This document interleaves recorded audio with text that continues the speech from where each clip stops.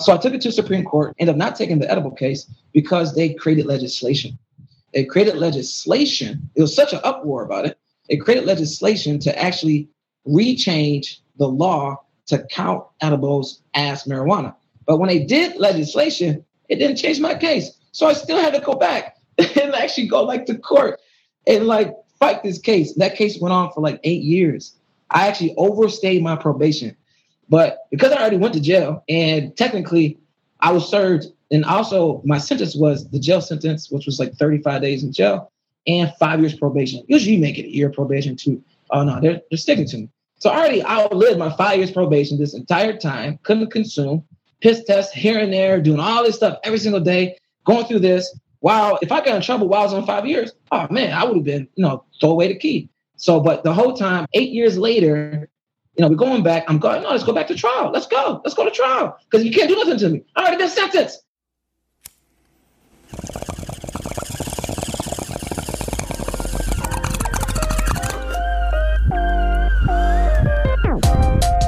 You're listening to Be Blunt, the podcast for cannabis marketers, where your host Shada Tarabi and her guests are trailblazing the path to marketing, educating, and professionalizing cannabis. Light one up and listen up. Here's your host, Shada Tarabi.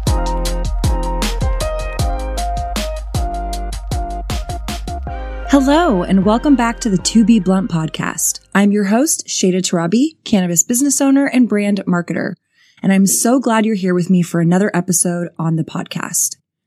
Today, we are sitting down with Earl Carruthers. He has a really powerful story that isn't your typical marketing conversation. Why I wanted to highlight Earl's journey is because for most of us, we are operating in an extremely unknown environment. While cannabis is legal in some 19 states, there are still states that are just scratching the surface with hemp, like Texas. And so our laws and regulations are still in limbo, trying to sort out how things are going to turn out. Not to mention the challenges states experience once legality hits. There's still no blueprint for our industry, and Earl has been a pioneer in cannabis, representing Michigan and even influencing the state's legal definition of edibles through the Michigan Supreme Court. I hope Earl's story will help empower you because for any of us who are working or considering to work in the industry, we need to be prepared for how to face these adversities. I will say though, despite the challenges Earl has had to go through, he has a very empathetic heart for the industry and for his community, which has been the beating drum for his advocacy on cannabis. So without further ado, let's welcome Earl to the show. My name is Earl. It's Earl Cantrell Carruthers. Yeah, it was kind of a unorthodox way of getting into the industry. After playing football in high school, 3 sports, track, football, high school, I ended up cracking my pelvis. We actually have that in common. I actually cracked my pelvis in track the year I was going into college. And I ended up playing all 4 years of college with a cracked pelvis. Because that's pretty much how I had to earn my scholarship, was to actually play. So I played, and just naturally, I kind of stayed away from drugs, from the DARE campaign. I didn't really drink in high school. I may drunk maybe once or twice on prom, something like that. I definitely did not smoke marijuana. Reefer madness was real.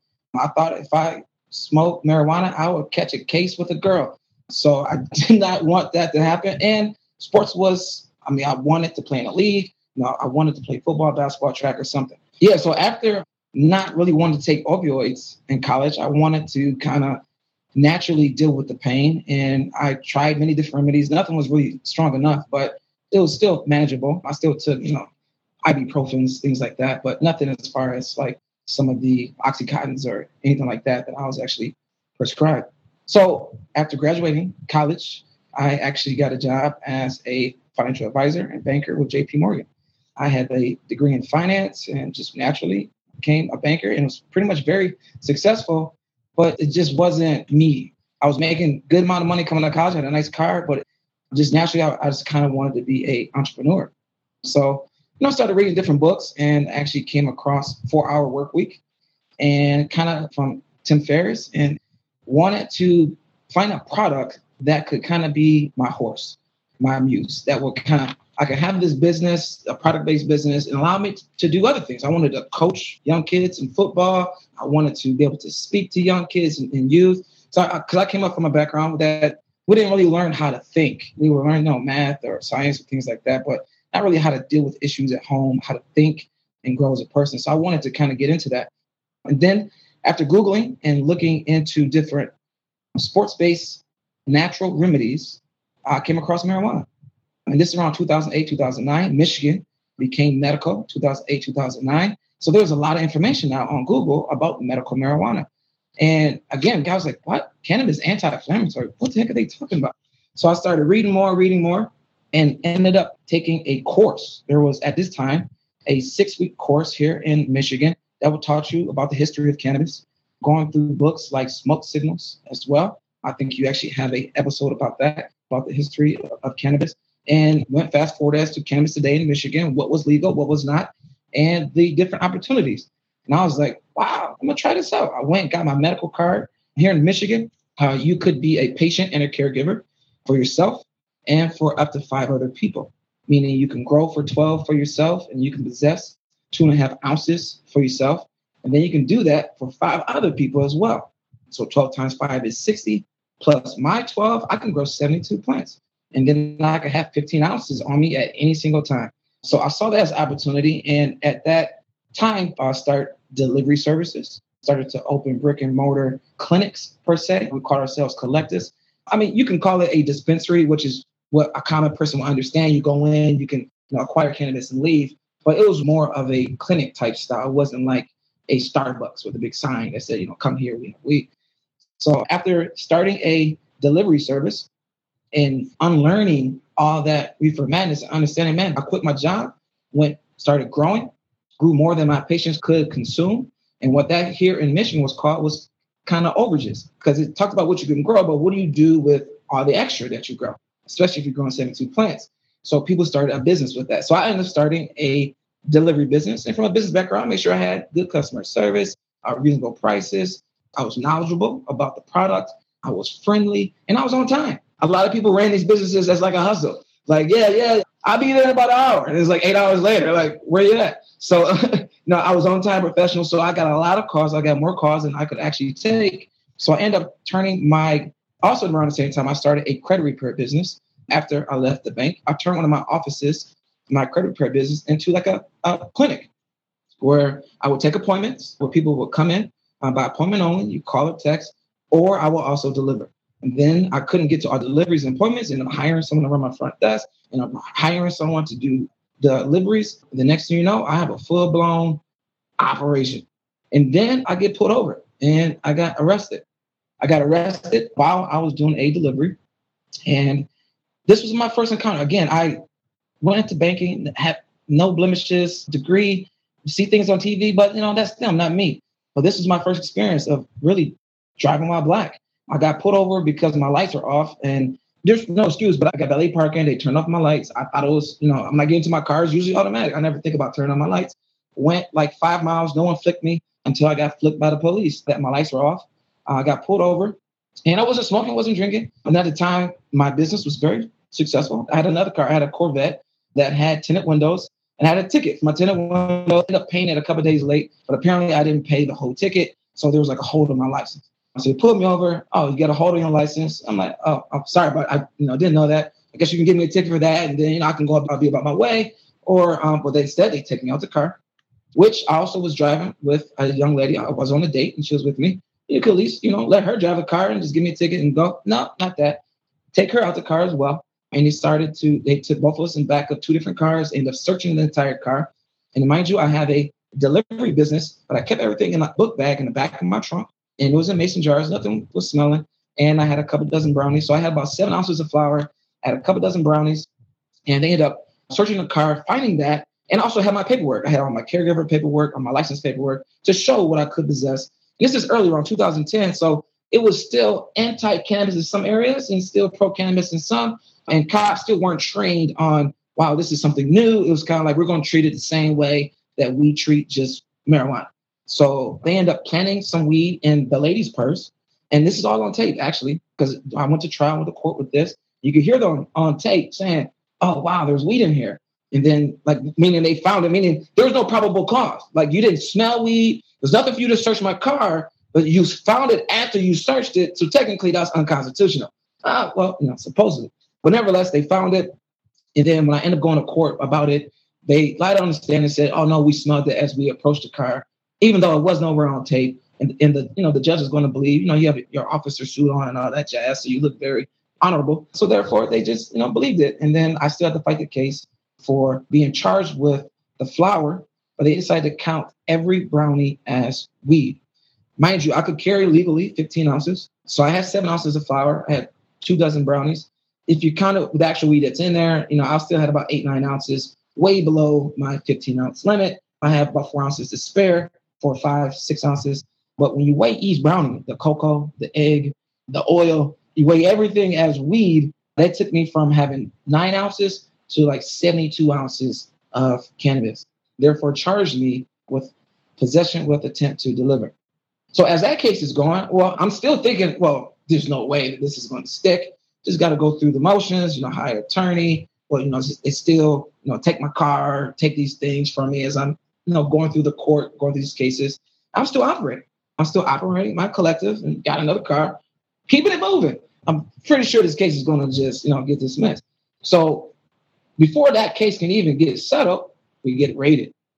So we get raided because, mind you, this is more of a collective office style. And you couldn't really come into think of it like a dentist office where you come in, there's like a receptionist and you got to check in. And then before you can go into the back door, in order to come in and to become a member of our caregiver group, you had to have a caregiver card or a patient card, ID, proof that the state cashed your check. Because if the state cashed your check, that means that you were approved. Your doctor paperwork was approved. Because anyone could make up fake, paper doctor work. But if the state cashed it, because we couldn't call, because HIPAA laws, you can't call the doctor, but hey, is this, valid? So we had to go off of what the state, approved or not. So the cop came in with a fake ID, a fake medical marijuana card, a fake cashier's check. That was cash. Actually, it was a real cashier's check from someone else's evidence. So when we called the number for the cashier's check, it said, yes, this was cash. So we called that. He signed our agreement to join our collective, which was, you agree, this is only for personal use. You're not going to resell it. And this is for medical use. And you're not going to do anything funny with it. You're not going to try to put an influence. So we had an agreement as well. So he did all that, joined, and made a couple donations to the club. Because at the time, by law, a caregiver could receive compensation for assisting a patient. And that's how everybody opened up between 2008 and really around 2016 was based upon that. A caregiver assisting a patient. Now, I'm limited to who I can grow for. I'm limited to how much I could possess. But when you have a room of, say, 5 caregivers, everyone can have, 15 ounces. Or, if all caregivers are kind of bud tenders, they're assisting different patients. So that was kind of how everybody got started. It was a natural, robust medical market and naturally regulated because it was a lot of competition. At one point in Detroit, there was over 300 stores just in the city of Detroit. Put that in perspective, there's maybe 300 in the state right now. So there's 300 just in the city. So people were getting very snobby at this time. Like, you have options now. It's not like whoever's on my pager. No, this is, there's Weed Maps, there's THC Finder, everybody's finding all that stuff. So he makes a couple buys, natural things, 7 grams here, 8 here, a gram here. He's on record on tape because he's undercover. He's acting as a patient the whole time. My back is hurting. Oh, that brownie was really good. Because if you ever, in our collective, it was a no nonsense. If he was like, oh, I'm going to a party, I'm going to hand this to kids, we would have never let you in. So he acted as a patient the entire time. And a month later, he joined in like December. In January, we got raided. Came in, guns blazing, like AK-47. We actually thought we were being robbed. They came in with ski masks. There was about 10, 12 of them. The building surrounded, kicking in the door, get down, get down, get down. And I think I'm being robbed. And I'm like, oh, man. You look at the ski masks and they're all white. I'm like, oh, no, we're not getting robbed. We're getting raided. No pun intended. But I'm just saying, we wasn't getting robbed. I was just like, oh, shit. So, everything's harmless. It's just weed. Look, man, it's all good. You can send me a letter, cease and desist. And you got questions. I still think we're in the right because about that clause, a caregiver can assist a patient. We made sure everybody was patients. But the conflict was, it was kind of like, I know you've probably seen the movie like 8 Mile. A lot of people know about Michigan because of 8 Mile, Eminem. On 8 Mile is the dividing line really between different cultures. It's almost like segregation in a certain point where Oakland County was more predominantly richer county, predominantly probably more Republican. And then Wayne County was more Democratic, more of the urban cities. So on the other side of 8 Mile, it's kind of like one side was raining and one side was not. I was on the side where it was raining, apparently. Really was based upon who was the attorney general and who was the prosecutor in that county. Was depending on who was really allowed to operate and who got raided. So in Oakland County, they were anti-cannabis, and they decided to raid people and let the courts figure it out because their interpretation was a caregiver can only assist the patient. Even though the law said A, and we know the difference between the and A. There's a really big difference. So got to go to court. So now I'm fighting both cases at that time. And again, I'm still thinking, well, I got attorneys. Again, at this time, you get raided. They take pretty much exhausted me, freeze all my assets, went to my house safe, my brother's house, my brother's safe. At this time, my brother was actually a DPD cop. And my brother actually, the only thing he had to do with this, we were partners in a credit repair business. The business got so big as the collective that I was running, we got 2 separate suites. So it doesn't smell like cannabis in one of the suites and the other kept it separate. He actually went and signed the lease for me. I didn't have time to go sign a lease. He signed both leases. Because his name was on the lease, they charged him as well. So we have 6 of us. Now I fight. It's only me fighting the edible case. Well, actually, me and the girl I was with. That's 2 of us. And then now 6 of us are fighting this dispensary case that we just got, raided for. And my brother, he had lost his job. He got suspended without pay. I'm feeling like crap. I'm like, no, this is all wrong. So then now it becomes more personal that, wow, this is war on drugs. Is like they're really trying to turn lives upside down. It's like they're almost creating this criminal out of thin air. It's like, it wasn't like there's enough criminals to go find, like real people who are actually committing things. You're creating people to be criminals. And I didn't want to be a statistic. I didn't just want to be another black man, went to jail, coming back out, going back to jail. Because that's not, I don't believe in all that. So I'm continuing to fight the cases. I end up going to trial, losing the trial in the edible case because I thought it was going to be clean cut. They decided because I was over my limit, and this is early case law, I was making case law. Because I was over my limit, they said I couldn't use medical marijuana as my defense.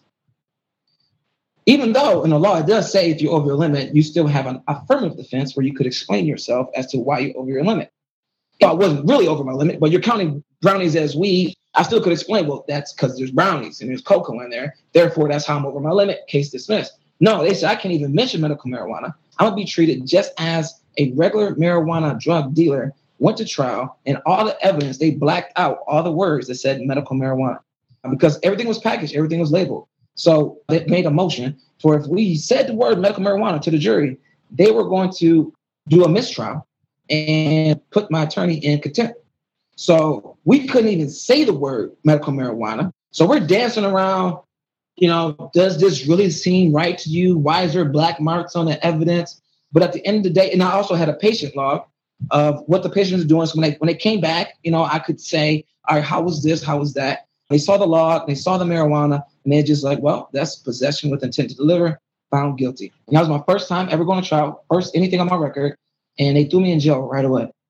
Not bond, waiting until sentencing, because the other case that was going on, making me look like I was this career, like criminal. So I went to trial because I also would have an automatic right to appeal with the Brownie case. So I ended up appealing that case, and I actually won the appeal.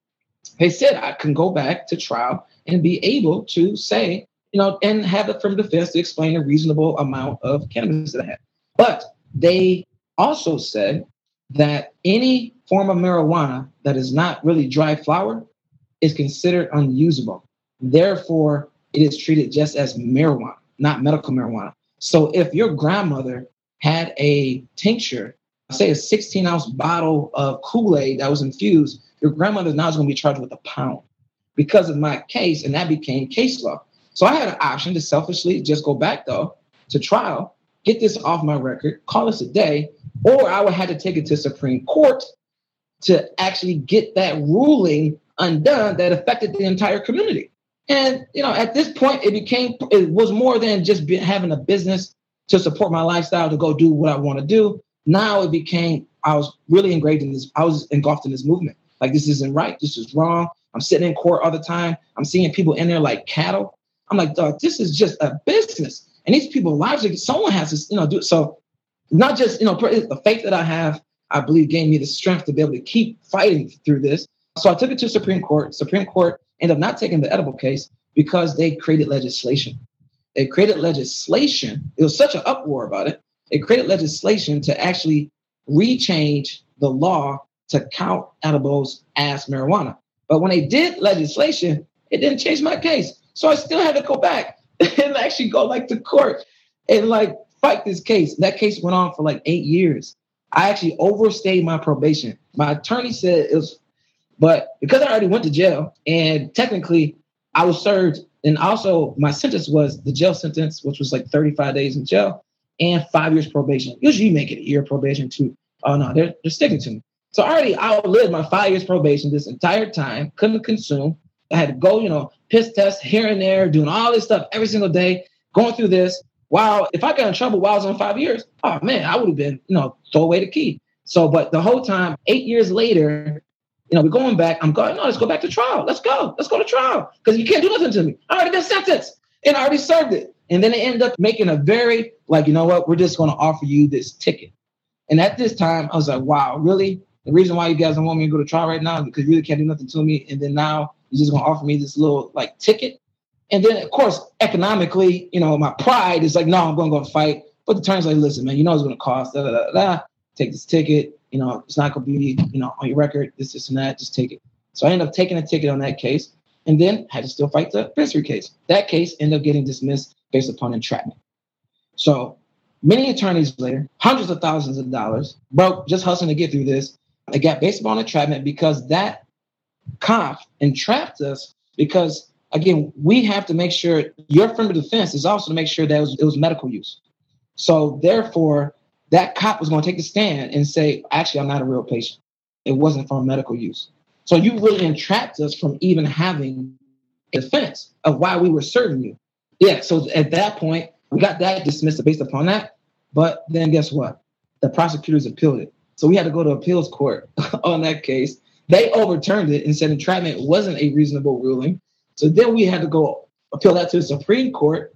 Supreme Court decided not to hear the case. So now we went all the way back to circuit court to refight the case. And this is another 6 years later, fighting that case.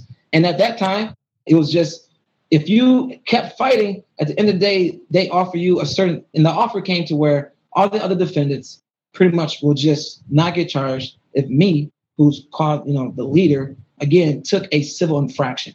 And it was just all right, now it's not just about me. I can't just have them, because everyone stuck together. They were following my lead. I was all right, I'll take the civil infraction and let's just keep this thing moving. Because at this point, I'm already down and out. So, yeah, so then that ended. Then while all this was still going on, I was low-key still operating. Now that the case is over, I guess I can say this out loud. Check the lawyers. This is still getting recorded. And Zoom said something about but yeah, I had to, how else was I? I was pretty much thrown in the woods, pretty much naked, right? I had no resources. My cars were gone. They raided all my houses, even went to my parents' houses because I had got them a house for Christmas one year. I'm not like a basketball big baller money, but a reasonable house, got them something. They end up losing, forfeit all this stuff. End up, as a cool, I want to be a great, son. They end up going to the house because my name's on the mortgage. Put a gun in my mom's face talking about your son's a drug dealer. And till this day, my mom actually is bipolar and schizophrenic. So to this day, she actually does not answer the door.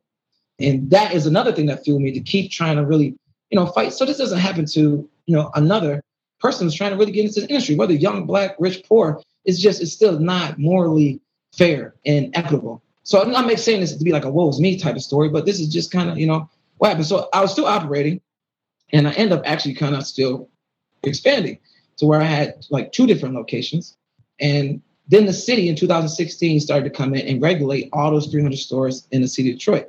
So all these things are just little, I call them left balls, just coming out of anywhere. I'm just dog, really raid, really pull over. All right, court case. All right, really? The city now is going to regulate by zoning. Now, thankfully, the city didn't come in and just raid everybody like Oakland County because I moved. So when that all happened, I moved from one side of the rain, to where it wasn't raining. I moved to 8 Mile, and that's where kind of everyone naturally migrated there because of all the raids. And that city was kind of more cannabis friendly. So I end up, when the city came in and regulated it, I end up only having one store that fit the green zone, because you had to be 1,000 feet from a church, 1,000 feet from a school, 1,000 feet from a park. And there's more parks in Detroit than you thought. Like, that's not a park, that's a field. It's not even a playground. What are you talking about? But anyway, so that naturally, and there's churches everywhere. There's like churches and liquor stores everywhere in Detroit. And you had to be 1,000 feet from a liquor store. So that naturally limited the real estate in Detroit. But thankfully, by the grace of God, I had a location that was in the industrial zone that met it. All right, so now you got to fight through the whole city regulations. Like, all right, you $20,000 for this, $15,000 to fix this. The air quality's got to be this. The architect got to cost this. The city application's costing this. Attorneys costing this. Now, man, no one's being rich in this industry. Like, everything is going right back into the whole scenario. So then I finally ended up getting a city license, 2018, and then the state came in and they legalized medical marijuana commercially and for adult use. And they decided they're going to be the ones that actually license stores. So your city license doesn't mean shit because the state. So now you got to go through all that. And then it's like, all right. So the state requirements, though, it knocked out 99% of operators. One of them, you had to show $300,000 of finances clean. You could not be like, I got $300,000 in this duffel bag. What's up? No, clean financially. Then you couldn't have a criminal record. You could not have a felony within the last 10 years. You couldn't have a misdemeanor in the last 5 years. So, and that's kind of, I already went through court. So that kind of, and actually during this time, I was still fighting court, actually. So I had one felony that was still on there that I still had to get overturned because of the first case, and I had the misdemeanor, and then I got the whole charge. So there's no way I'm going to be able to be the applicant here for this state license. And so I had to show the capitalization, the criminal background, and then the financial. And then, of course, you had to have the real estate. So nevertheless, what was me? Ask yourself, well, how can I still do this? Right? Not how. There's a lot of things why I can't, but how can I? So when you start asking that question, things started, all right, you know what? Partner with someone, and then they fit the qualifications. I could be a very highly paid employee. I could still own the lease to cover my ass, just in case, they try to do something. I can always operate it. And plus, this person doesn't really know how to run a store anyway. So I ended up finding that person. He was a retired tax attorney, CPA, had the money in his 401k. He was a tax attorney for Ford Motor Company. Very good guy. Put him on the application. We go through that. I'm still helping pay there's another $100,000 just to get to the seat here for the state. And the state had a board at the time. The board was 5 people. And you had to get your application in, and then the board had to approve you. Wink, wink. You got to really it's not again political. Like, who knows the people on the board here? But, with the CPA, he said, no, we'll be good. Tax attorney help fill out the application. We get denied because they could deny you. Even though you qualify, they had the ability to deny you based upon character.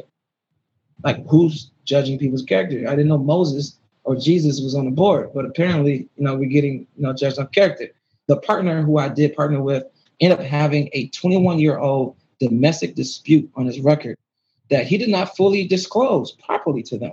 And they denied it based upon that, even though it didn't disqualify him. And it was a personal matter that, he did not really want to, talk about. And they denied it based upon that. And I'm out in the open. I have my city license to be able to operate temporarily. And if I kept operating, now I'm about to get raided by the state police.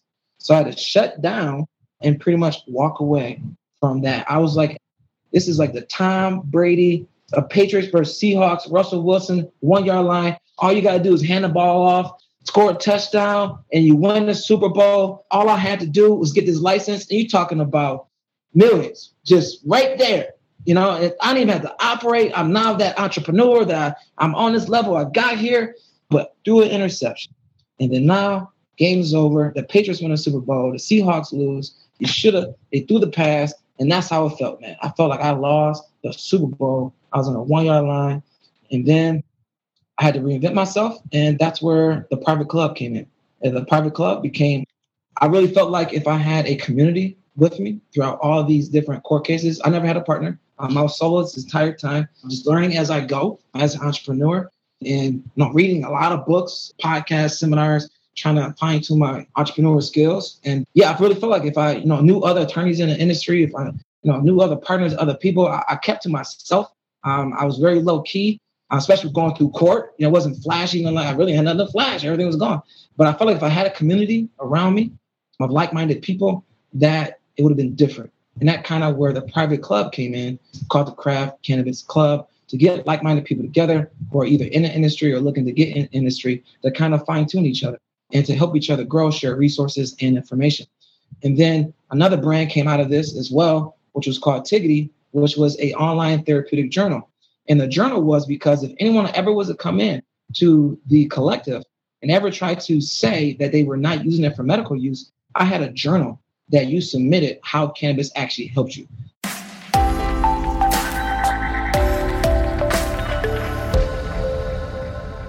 Hello, just want to take a quick moment to thank my sponsor and, full disclosure, my company, Restart CBD.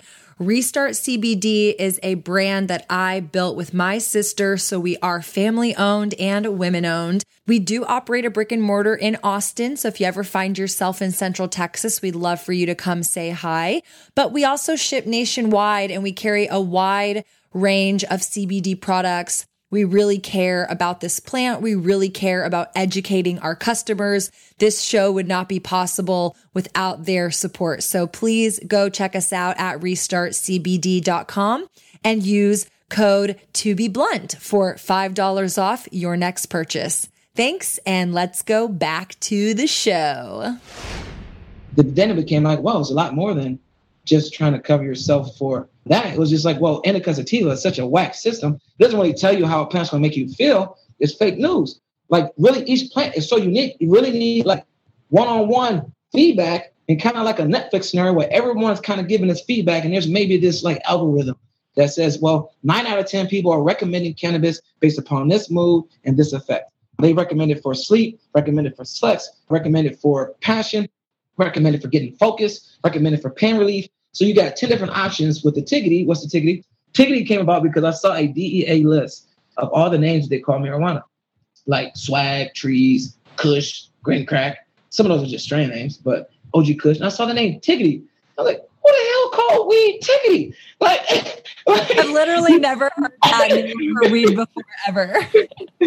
Like, you got some Tiggity. And then it kind of reminded me of Giggity from like the family. So I was like, oh, I love that name. So I was like, well, I'm going to call this Tiggity. What's the Tiggity? So yeah, that was the goal behind that. Yeah. And then the private club, we operate. And then now we're doing like hemp boxes where we ship hemp boxes called Craft Cannabis Club. So cannabis is also hemp as well. So we ship hemp boxes where we go to other businesses that have hemp products and we help put them in our boxes. So every single month they get about 3 to 4 different items and we curate and make sure, because there's a lot of bad hemp products out there. There's gas stations selling hemp that not really hemp, or could be oregano or CBD that's not really CBD. So we just kind of do all the curating for you. So for like, certain amount a month, you're getting like, you save $25 a month on value. So like $50 a month, you get $75 worth of stuff, and you get to be able to trust what's getting through people who actually have vetted what's going in there. So we kind of take the guesswork out of cannabis. So, and that's kind of because, shipping, you can't just ship cannabis around state lines. And then the private club is in position, hopefully now, because adult use here is in Michigan. I'm hoping to get back into the game as an entrepreneur with a consumption license or a micro business. But in the meantime, because I'm taking what the law has given me, people can gather in a private residence and be able to congregate. People can consume in a private residence, and people can give cannabis to each other in a private residence as well. So that's kind of how we kind of operate now, with the hope of becoming officially licensed as a consumption lounge. So yeah, and then, from the growing experience, from starting off as a grower, I noticed that a lot of the conferences are about big major grows, commercial grows, 10,000 plants, 15,000 plants. I'm just like, what about the home grows who just want to grow 4 plants? Damn.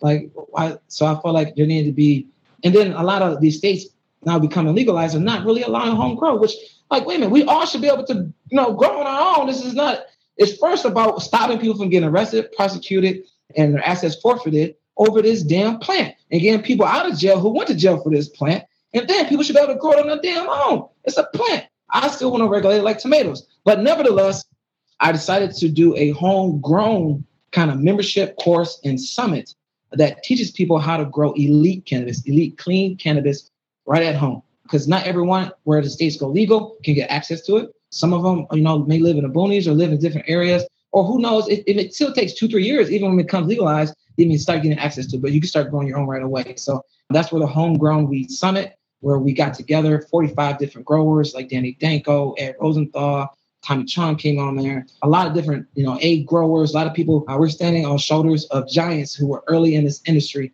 come together, teaching us how to grow elite cannabis at home. And then I'm starting membership in a course, just teaching people my methods, and not just my methods better than your method. This is not, big thing versus little thing here. It's just, this is how I grow. This is how it comes out my way. So all those things kind of came into that. So, yeah. You have such a powerful story, and obviously you lived it. So like you telling it, it's like, I can just feel the passion that you have for obviously just like entrepreneurship kind of first and foremost, definitely applied into the cannabis industry, because that's really what you kind of started like sinking your teeth into. And I'm just grateful that you're able to speak on this from such a positive manner. I can't imagine, again, going through something like that, and just what a pioneer you are, not only just in your state, but just as a voice for this plant. I think part of the joy for me of having these podcast interviews is getting to learn from other people what is going on as cannabis kind of transitions from the black, the gray kind of mystery into the light. And I mean, you shared a lot. I want you to kind of go back and kind of highlight what is the time frame for when that happened, because I didn't really know that Michigan was medical kind of that early on, and also didn't realize some of the parameters that you highlighted around the caregiver program. I think that that's really unique, that people don't really know was a thing in Michigan. And then moving through till kind of present day, what is current cannabis law? I mean, what little I know about Michigan, it does seem like Michigan is a little bit more on the forefront of cannabis, in the sense that I think Michigan is the only state, was the first state. I think California and Florida now have programs, but you mentioned taking a course. I think Michigan was the first state to offer like credible cannabis courses and education through universities. And so there's obviously this industry that's established in your state that is trying to take cannabis very seriously and provide this pathway for people to get into the industry. But it's also very tainted with so much nuance and challenge that it's like, I wish we didn't have to go through that bullshit to get to present day, where it's probably being more celebrated and welcomed. But it's unfortunately part of, I think, what you start to realize when you obviously peel back the curtain with cannabis. It's like people had to lose some shit to come out on the other end. And you're, again, obviously a testimony of that resilience. And it sounds like you are a faith-driven man. I'm very spiritual myself, and I feel very blessed that God has put me on this planet in this particular day and age to see the transition of cannabis go from, again, this like very stigmatized plant to major celebrities and brands are trying to get in on the industry. But again, it's that transition of like, whoa, this was not cool, or this was not legal, or this was persecuted, to now, well, shit, like people are, celebrated and building great businesses on top of it. And like, how can we as individuals who want a piece of that kind of get in on that? So again, to kind of like sum it up, I'm just curious what the time frame was from when you first got in the industry to when, like the year you got arrested the first time, to when things transitioned in the Supreme Court, to what year did Michigan go full medicinal to full rec? Yeah, gotcha. Yeah, in 2008, we became full medicinal. That was a caregiver-patient model. And then out of that became obviously the question, well, if I don't know a caregiver, how am I going to get product? And if I don't know how to grow, how do I do that? So it was a natural, organic market that just came about. And the state still was making, $4 or $5 million a year just on licensing fees as a caregiver's in patients. And the program may have even cost them maybe $1 million. And they had like a $4 or $5 million profit just on that. So it was going well. And then the commercial side of things, they noticed the commercial side of things is started picking up, and then the court cases. So around 2016, the state started to come in and actually regulate the commercial side, because it wasn't technically as black and white now, because the Attorney General at the time, Schuette, poked holes in the entire medical marijuana law. So where it was just like, well, now you could you operate commercially? Could you not? Before it was clear.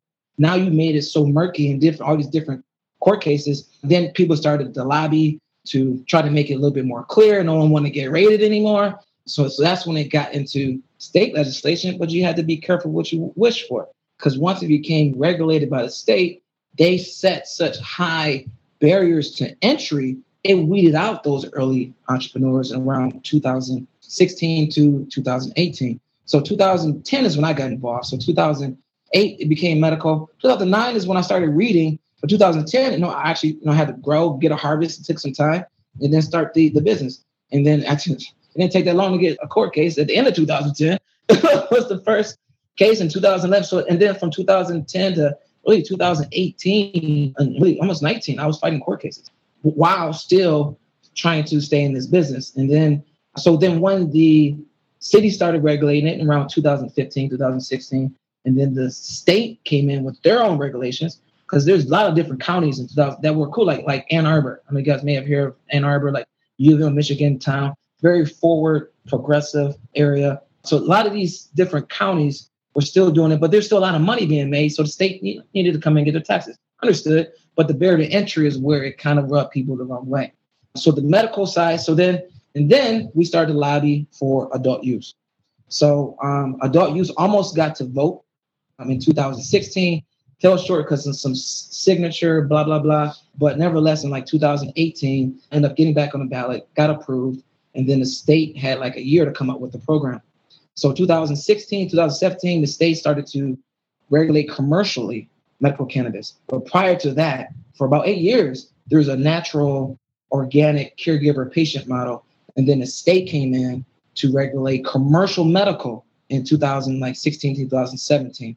And then 2018, we won adult use, which took about a year or two for them to regulate the adult use. So then now in 2019, you have the medical program in Michigan that still existed, totally separate from the adult use program that now came in. Totally different rule sets, totally two different markets. With the medical program, you still could not go into a medical store unless you had a medical card. But if you had an adult use license store, you could take both. So by default, a lot of the medical providers end up reapplying for an adult use license as well. So, but the adult use side of things, they made it a little bit more social equitable.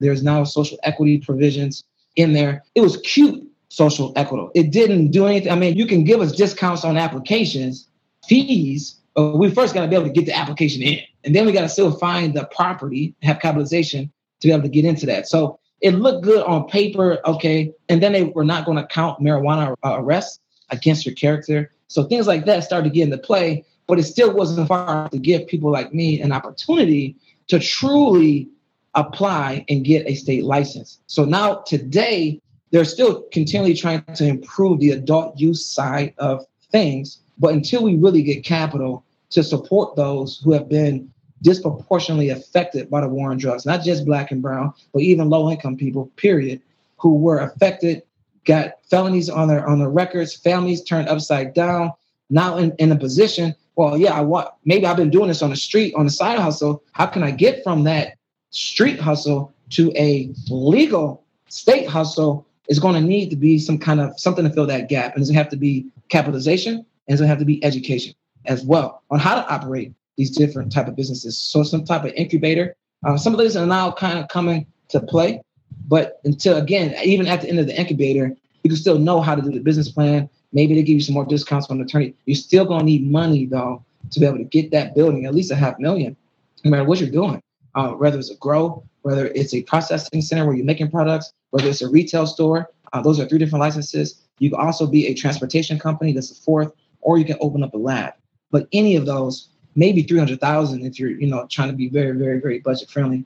But you need at least $500,000 to really operate in this Michigan scenario. So we are bent forward, but now they're trying to, I guess, now undo some things to where, all right, now you're trying to get us back in the industry, but you just took us out. All right, recognize that all right, we were already here. You could have just allowed us to naturally, migrate into the medical market.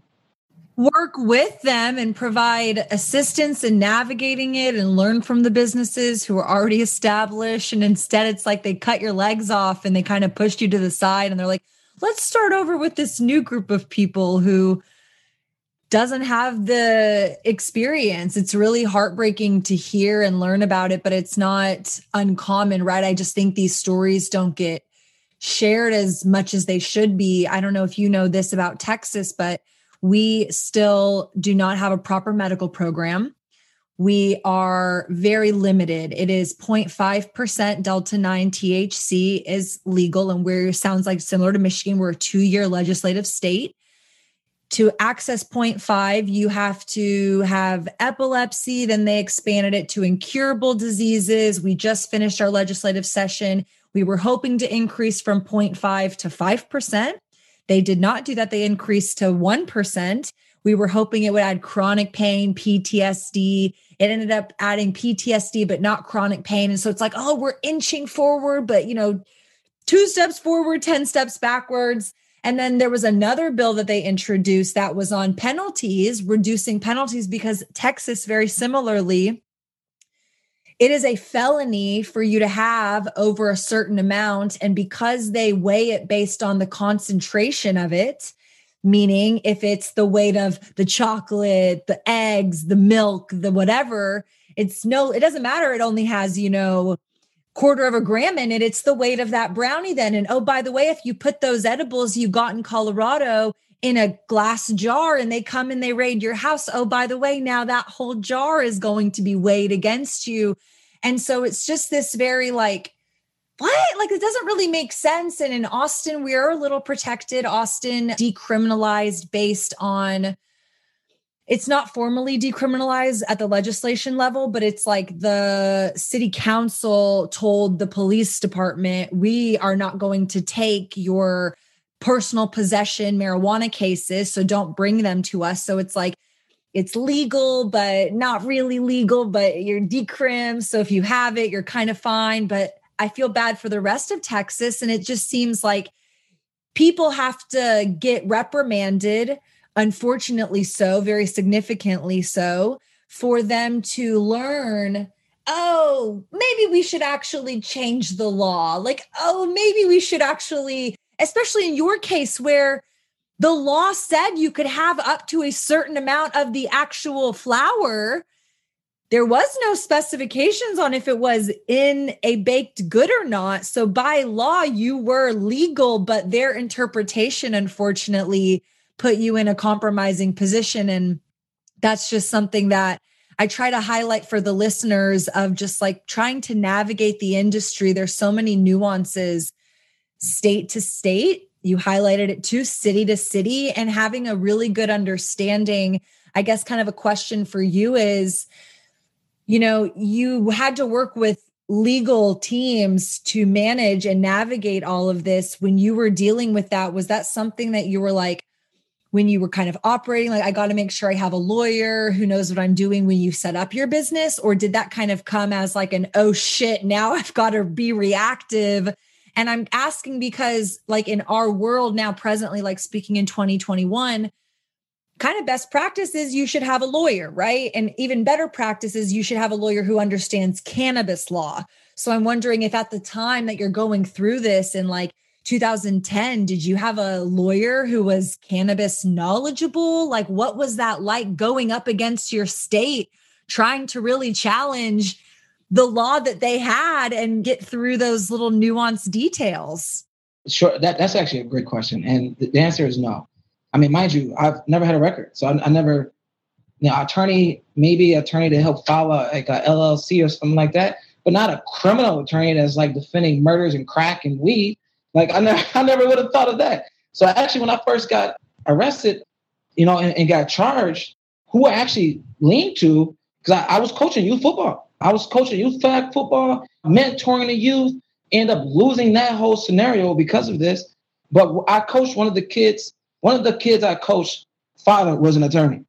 And that's who I asked. And even at the time in 2010, again, there wasn't a lot of case law. So it wasn't really attorneys that were specializing in cannabis the way it is now, or was a lot of information for them to go off of. So even when they fought the medical cases, they were fighting it as like more cocaine or other drug cases, not understanding the argument of medical. Because honestly, I have maybe 16 different attorneys.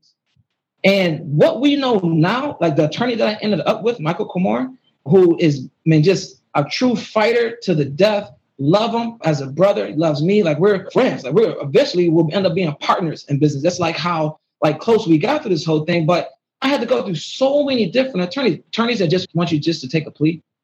Just go ahead, take a plea, give me $5,000. I'll work out a plea for. I'm like, plea for what? For edibles? We're talking like in Allen Iverson's like practice. You talking about practice? Because I don't know if you're a sports fan now, but they give them crap about like missing practice and stuff like that. It was just like practice is not even a game. We're talking about practice. I'm talking about edibles, bro. Not crack, not murder. We're talking about edibles. That's what I'm getting charged for. And so under the guise of, not even the guise, but under the understanding that it's medical, and medical is legal in the state. It's like, what are you talking about? I'm not doing this behind your door. I'm giving you paperwork. I have all the checks and balances. Like maybe I misinterpreted my bad, but like also here's my paperwork. I'm giving medicine to people. Like, geez. I got a website, business cards. What underground drug dealer right now is trying to be out here with a business card with his name on it, with a location and a phone number? Like, it doesn't make sense. Yes. So yeah, I did not. But yes, hindsight, yes. I think everybody understands that kind of, I guess now is like when you get into the business, you have a cannabis specific attorney that's good in your area, in your maybe locally is best as well, because it does vary from city to city. And that's really what a rubber meets the road is honestly where change has to happen. When you mentioned earlier in certain cities where things are now getting decriminalized, it's that city prosecutor. Like that city prosecutor at the end of the day is going to be like, no, I don't want these cases. And then the cops are going to be like, well, I'm not going to waste my time trying to create this case and do all this paperwork if it's not going to end up being nothing. So therefore, even though it's still illegal, it's not high on their level. So it's really the rubber meets the road at that city level, and then the county level, and then the state level. And then of course, we want to worry about, who's in the White House. It's no, man, who's affecting your house? Your house is at the city level, and that's where a lot of change has to happen, especially when it comes to voting. We never look at who the city prosecutors are or what they stand for. What are the judges standing for? Like, are they progressive towards cannabis? Are they just anti? Are they like trying to throw the book at people for marijuana possessions? Like, where do they stand? We never asked those questions. We want to know who the president is. All we knew was Trump and Biden. But you circled a bunch of other stuff, didn't even know who they were. And you may send your son, not just you, your son, your daughter, your cousin, your friend, could be sitting in front of that judge one day for a marijuana charge and you voted for him just because you just closed your eyes. So yeah, it comes down at the local level and understanding what they stand for as far as what your beliefs are.